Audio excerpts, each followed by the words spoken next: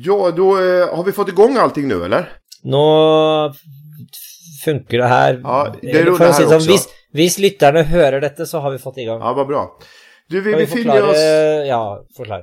Vi befinner oss på 2 olika ställen nu. Nu är vi... Ingen av oss är i Stockholm längre. Nej. Jag är nere i Småland, i Växjö, där mina föräldrar bor. Och mina 2 söner är här och hälsar på dem och spelar lite tennis på dagarna och sånt där. Och jag försöker utnyttja det här tillfället att jobba lite här nerifrån. Jeg sitter på Bohuslenskysten, ganske kort vei fra Oslo, hvor jo mange nordmenn har etablert seg. Hur mycket norrmän är det där du bor? Nei, det er ikke så mange. Jeg har dog svensk flagg. Ja. Jeg vil ikke være sånn explorer, sånn Amundsen på Nordpolen, eller på Sydpolen, som skal sette det som flagg i norske flagg overalt for han finnes. Men, så jeg har svensk flagg og sånn vimpel, jeg har svensk vimpel, og det jeg oppdaget etter å ha vært her et par år, jeg har vært her i mange år nå, men etter å ha vært her et par år, så oppdaget jeg at... Den er kvar hele tiden, eller hva da? Nei, men det som er problemet er at jeg valgte jo svensk flagg for å markere liksom at en viss ydmykhet for at jeg får være gjest i dette landet da, på en måte. Og synes jo det er fantastisk, og da vil jeg ikke komme sånn med norske flagg og heise det. Men jeg gikk da på den svenske vimpelen, og synes jeg var veldig sympatisk. Helt til noen etter et par år påpekte at den hang opp ned. Det var ikke populært. Det var veldig feil, for det er sånn som er splittet i 2, vet du. Ja. Så den er blå oppe og gul nede. Ja. Og det er fordi at det skal være eng og himmel. Ja. Det skal være gul eng og blå himmel. Men jeg trodde det var solgul himmel og blått hav. Ja, ok. Det var min tolkning av den svenske vimpelen. Jag hängde inte riktigt med på det där, men det är säkert rätt. Ska vi köra igång podden eller?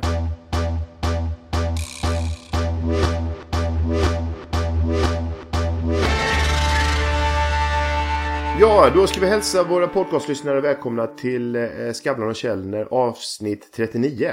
Ferien har begynt.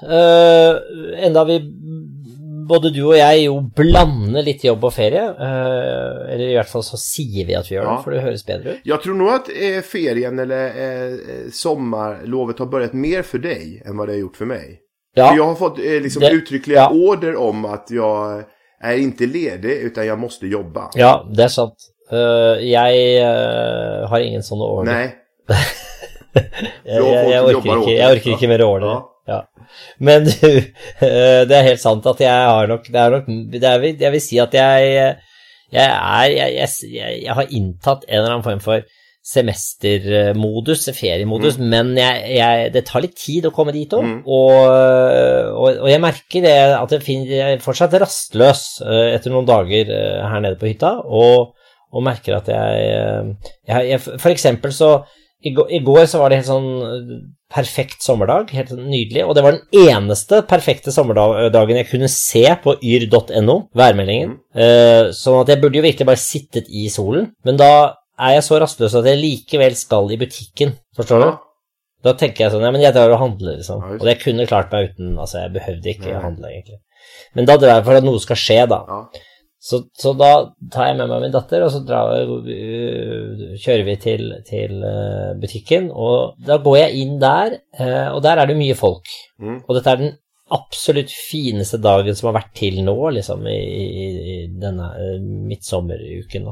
Og så kommer jeg inn der, og så ser jeg en foran meg i køen som kjøper, mens da solen står på ute, og alle er ute og i shorts og t-shirts, så kjøper hun DVD-en av 50 Shades of Grey.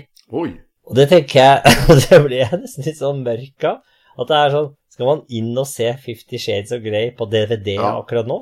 Er det man får for seg nå, liksom?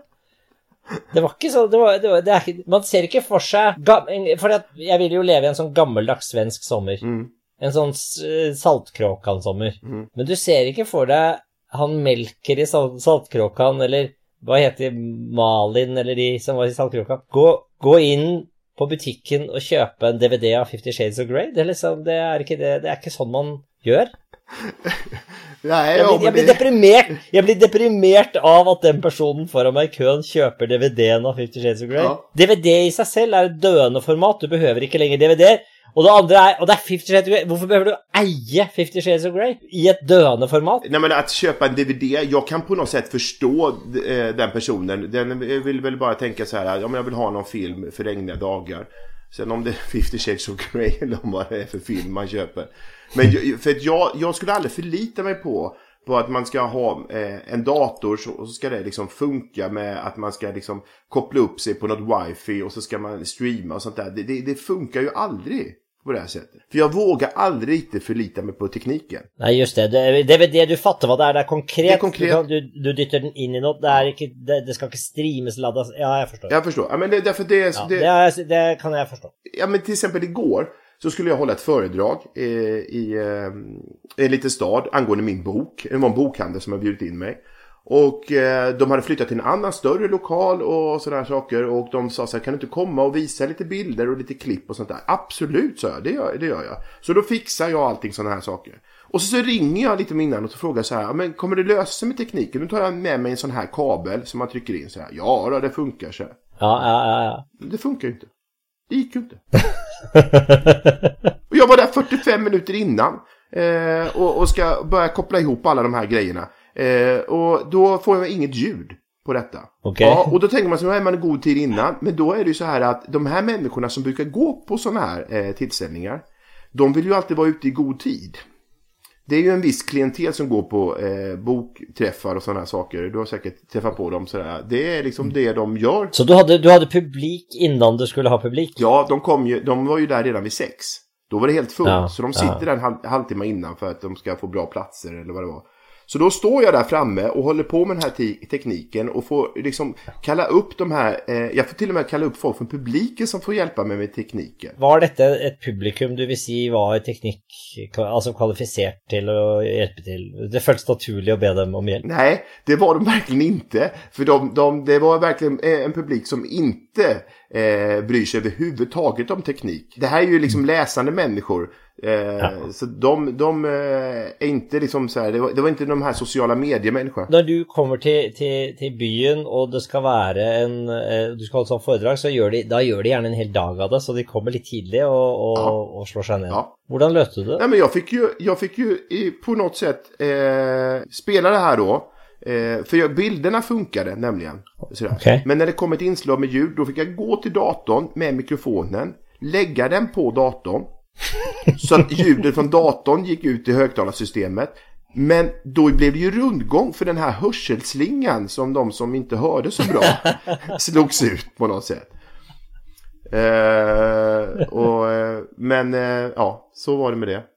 Men det är liksom alltid typiskt att det alltid ska krångla. Jag har köpt med, apropå detta så har jag köpt med en robotgräsklipper. Har du gjort det? Jag köpte den i fjol. Ja. För som du vet, jag är ju i front när det gäller teknik, ja. Teknik och nyvinningar och ting som ändrar mänskligheten. För så stor gräsmatta har du ju inte egentligen så du behöver det. Det är ett tolkningsspörsmål. Den är ganska stor, syns jag. Det är för dig som inte behöver att klippa den var 14:e dag så känns den kanske inte så stor men ja, jag syns den är ganska stor. Och huvudidén och grunden till att jag skulle ha denna maskin var ju inte att jag inte kan klippa gräset när jag är här men när jag inte är här då växer det ju till och så blir det ett helvete när jag kommer ned och obtent på att bruka en sån vad heter det sån som döden går omkring med. Ja, en lie. Ja. Men i hvert fall så köpte jag då denna roboten och den den tror jag kommer att följa oss lite genom sommaren i denna podden. Du kommer att höra mycket om ja, men jag kan ju bara säga så här för att mitt gamla det kommer att sluta med att den kommer att stå någonstans och bara mot en vägg hela tiden. Ja, men det är så är problemet. Ja. Det är inte bara. Och då har det varit bara lättare för dig att bara ta en vanlig gräsklippare och bara köra istället. Ja, på en måte för det alltså till nu har jag ju brukt väldigt mycket mer tid på att få den att funka än den har sparat mig för tid. Nej. Och jag får ju då telefoner og mailer fra granner, fra naboer da, hele tiden, så fordi at de ser jo at den har kjørt seg fast, og da må de punche en kode, og så må de sette i gang, og da, fordi at det som skjer, det er ikke at den står, det er at den står og lager en voldsom lyd, altså det er en alarm som går nemlig, hvis den står fast, så den skriker, som noen er på den med en kniv, liksom. Den er veldig fascinerende, altså, den går jo, den klipper jo gressmatten da helt random, altså det vil si at den går jo i alle mulige retninger, så man har ikke, den klipper ikke systematisk da. Nei. Men den bare bytter retning hele tiden, og hver gang den støter på noe, så bytter den retning, ikke sant? Og det betyr jo at den før eller siden vil den ha klippet hele plenen. Det gjør den også så uendelig fascinerende, for du vet jo aldri hva den skal gjøre, hvor den skal, så man kan bli sittende, den holder på om kvelden da, man kan bli sittende bare og se ut av vinduet og bare stirre på den. Ja. Fordi at du vet aldri hva den skal gjøre. Nej, men jag vet, jag hade en kompis som hade en sån där. Och på det sättet så bara höll den ju på vid garageuppfarten och var där hela tiden. Man undrar så här, varför är den där borta? Den ska ju vara här borta och klippa. Jag vet.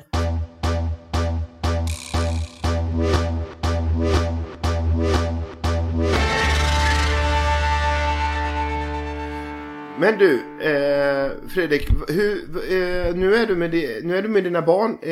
Nå er jeg med min eldste og min yngste, og venter på min sambo som skal komme ned fra Stockholm, og så skal vi jo være, vi skal være her lenge da. Det som jo går opp for meg, er jo at det er jo en utfordring, dette å ha så mye tid. Fordi at det er jo det som er å ha sommerlov, eller semester, altså sommerferie, det er jo at man får veldig mye tid. Og det klager man jo på hele året, og at man aldri har tid. Nei. Og så får man jo det man ber om, nemlig masse tid. Og det som jo jeg innser er at nå har jeg da min datter er jo da 2,5, snart 3 år. Og hun er jo, det skal jo veldig lite til før hun blir understimulert. For hun er jo da vant til å gå på dagis. Og der hender det jo ting hele tiden. Mens her hender det jo ingenting. Nei. Sånn at jeg innser jo plutselig at det som da er sommerferie er jo også på en måte å jobbe på dagis da. For da er det jo å gjøre det som de på dagis ellers gjør. Ja, og hva gjør du da, Fredrik? Hva er det eksakt du gjør? Nei, nå var jeg for eksempel, da gikk jeg før jeg satt på ned og skulle snakke med deg nå, så er det jo da i dag 10 grader og regn. Så da var det jo å få på fleecedrakt og gult regntøy og hun ville ikke ha på seg regnbukse, men det måtte hun, så da ble det jo en veldig kamp om den regnbuksen. Men den har du även hjemme. Den har jeg hjemme, det er helt riktig. Og så var det å gå ut, rett og slett, for noe måtte jo skje. Så gikk vi ut, og da går vi jo naturligvis i hennes tempo, som jo er betydelig saktere enn mitt. Og så er det å gå cirka en halvtime til vi kommer til en lekeplass, hvor det jo ikke var noen nå. Og så er det jo gunga da, altså huske, som det heter på norsk, skal vi holde på med denne husken, og det er morsomt det. Og god stemning, tatt vi bortsett fra da fryser hun, når vi endelig har kommet frem der da. Og så er det å skli, og da, altså, hva heter det på sånn der sklibane, heter det på norsk, eller rutsjebane? Rutschkana heter det. Rutschkana. Og da fikk hun det til at pappa skulle gjøre det først, og det gjorde jo jeg da, men jeg var jo ikke forberedt på hvor glatt eller hvor hal en sånn bane blir når det har regnet, altså når det regner, og jeg har regntøy på meg. For det var jo helt livsfarlig. Den gikk jo altså så fort at, så jeg forsvant jo langt, det slo meg jo. Jeg har jo veldig vondt i ryggen allerede, og nå har jeg så vondt i ryggen at jeg vet ikke mye, altså jeg har virkelig slått meg liksom. Og da står jo hun og ler av det, og så er det morsomt da, pappa faller. Så dette er livet, og det er jo en utfordring, fordi det er jo, skal jo lite til før hun har tråkket eller kjeder seg, og det skal i og for seg lite til før jeg har tråkket. Altså, vi klarer jo ikke til 100% helt å underholde hverandre, men så må jeg jo si at når man kjenner jo også på noen utrolig fine ting som man ikke kjenner ellers i året da. Så det är ju fint att ha tråkigt samman då. Ja, alltså det som har slagit mig är ju det att idag, det gäller ju framförallt inte bara barnen utan det gäller ju också vi vuxna. Vi är ju hela tiden. Jag läste någon artikel i någon engelsk eller en amerikansk tidning, alltså om det här med att vi hela tiden blir distraherade. Alltså vi kan ju när vi kan stå i en kö alltså med bilen, så tar du ner mejlet och kan läsa, aha, du kan få med dig det ganska snabbt utan att vara någon fara liksom, utan för du står ju still liksom, så kan du få ner det och så kan du bara lyssna på en podd, så att du hela tiden kan du gå åt något annat, alltså du kan ju alltid välja själv vad du vill liksom bli underhållen av. Jag kan inte längre vänta på en T-bane utan att kolla mejl eller checka mejl eller göra något sånt alltså. Det gör ju oss hela tiden också aktiva, vilket har varit ganska skönt också att i T-banan istället för att stå och titta ut i luften så kan det ju på något sätt vara upptagen. Ja, och det är effektivt och man får gjort väldigt mycket. Ja, verkligen. Så att, men det virker som att ju mer man får gjort, ju mer får man göra. Ja. Jag känner nog att det är ganska sunt att ha det kedligt. Ja. Jag tänkte på det i förhåll till den samtalen vi hade en samtal om det här med hur mycket man ska aktivisera sina barn. Ja. Og igjen vil jeg slå et slag for det de skal lære å ha tråkig, de skal lære å kjede seg. Jag är lite inne i det projektet just nu. Så att den är urladdad paddan till exempel. Ja, bra. Ja, ja, samma här, jag lägger igen mobilen. Då ska vi se hur länge vi håller ut detta då. Ja. Men du har dina barn på tenniskurs, sa du? Ja, det är väl ett sätt att aktivera dem. Det låter ju lite gammalmodigt som att spela tennis, men ja. Jo, men det alltså gammalmodigt, det är ju inte det i och för sig, men det är, jag känner likväl att jag har en misstanke om att detta här är ditt förslag och inte deras. Det ligger väldigt mycket i det, faktiskt. Ja. För du blev ju aldrig den spelaren du føler at du har i det. Ja, nu tänkte du gå den här vägen. Okej. Okay. Jag vill bara testa den. Ja, om det finns noe uforløst i dig som atlet, som du nå forsøker at en av guttene dine skal forløse i neste generasjon. Er det sommerens projekt? Jag kanske inte har uttalat det så tydligt för mig själv, men det kanske ligger där, när man psykologiserar lite så kanske det ligger någonting i det där bakom. Du är peta på någonting. Är du med på kurser? Följer du med? Ja, det är klart. Jag går ju där vid sidan om och tittar och inspirerar. Ja. Och har inspill och ting att bidra med. Det försöker ju att hålla mig ifrån så mycket som möjligt, för de är ju mycket mer kunniga än vad jag är. Jag har ju inte riktigt gått själv någon tenniskurs, utan är ju då self-made, om man säger så. Så de är allerede mer kunniga än dig alltså? Ja, de har nog mer de rätta slagen än vad jag har, för tennis är ju en ganska svår sport egentligen att lära sig. Det husker du vi hade tennisfamiljen i studio som vet familjen Carnello. Ja, det minns jag. Som var en far och en mor som var besatt av tennis, och så 3 barn som alla var väldigt bra i tennis. Är du i färd med att bli en slags ny Carnello-familie? Känner du att du är i färd med att bli Peter Carnello? Nej, inte, jag har en bit kvar, men det ska ju börja någonstans, och det är väl här det börjar. Och sen så får sen ska vi ju vidare till Florida, och där har jag ju då kollat upp att det finns då tennisbanor. Så, och där finns det ju också sån här maskin som man kan skjuta bollarna som de kan stå och slå om de vill.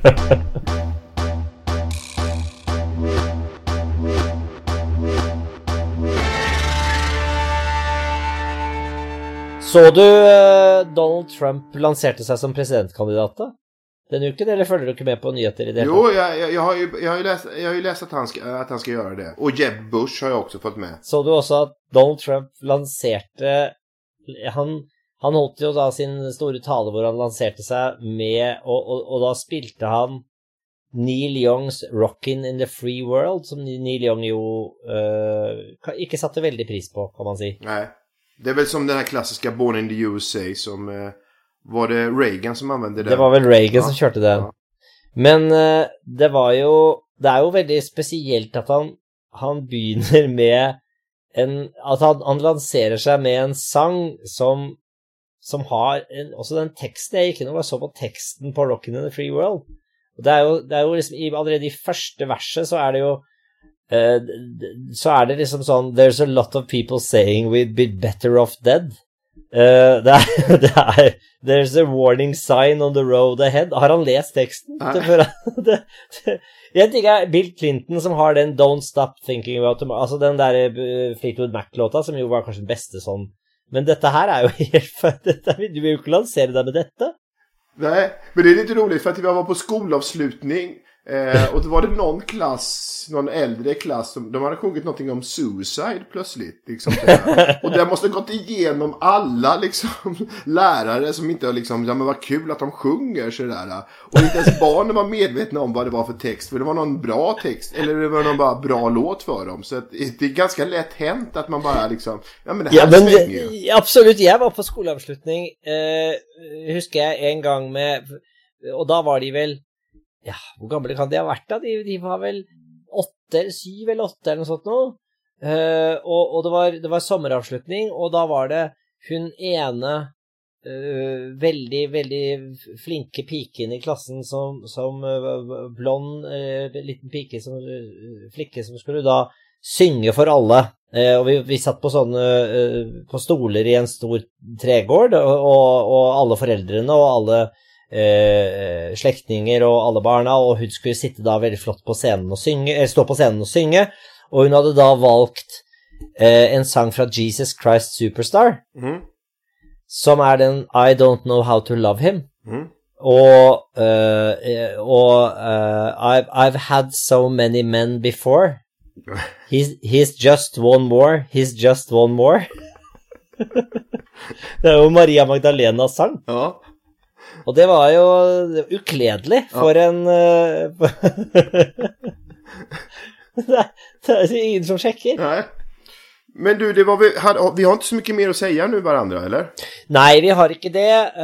Jeg kunne sittet nå og pratet veldig lenge, kjenner jeg, men for jeg har jo ikke så mye å gjøre. Men jeg vet ikke hvordan ser uken din ut nå? Er det mye på gang?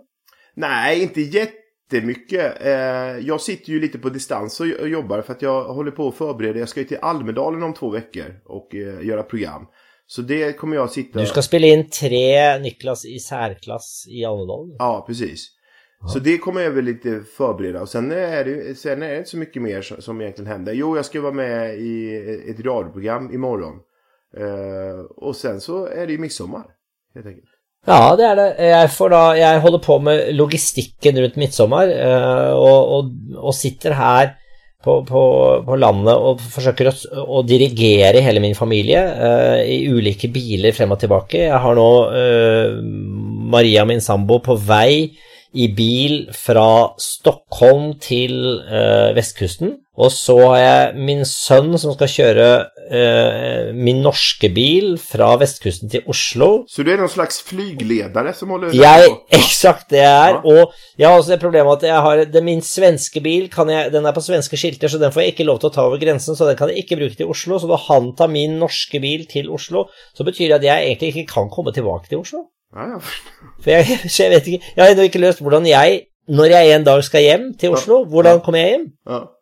Det har jeg bare ikke løst, men jeg har jo 2 måneder å løse det på, men det det jeg skal holde på med nå, og så skal jeg feire midtsommer, forsøksvis, og være med og lotsa som jeg kan sanger som jeg overhodet ikke kan. Men det du bra på. Bra på. Ja. Ha det herlig, vi ses. Ja, det gjør vi. Eller høres I hvert fall.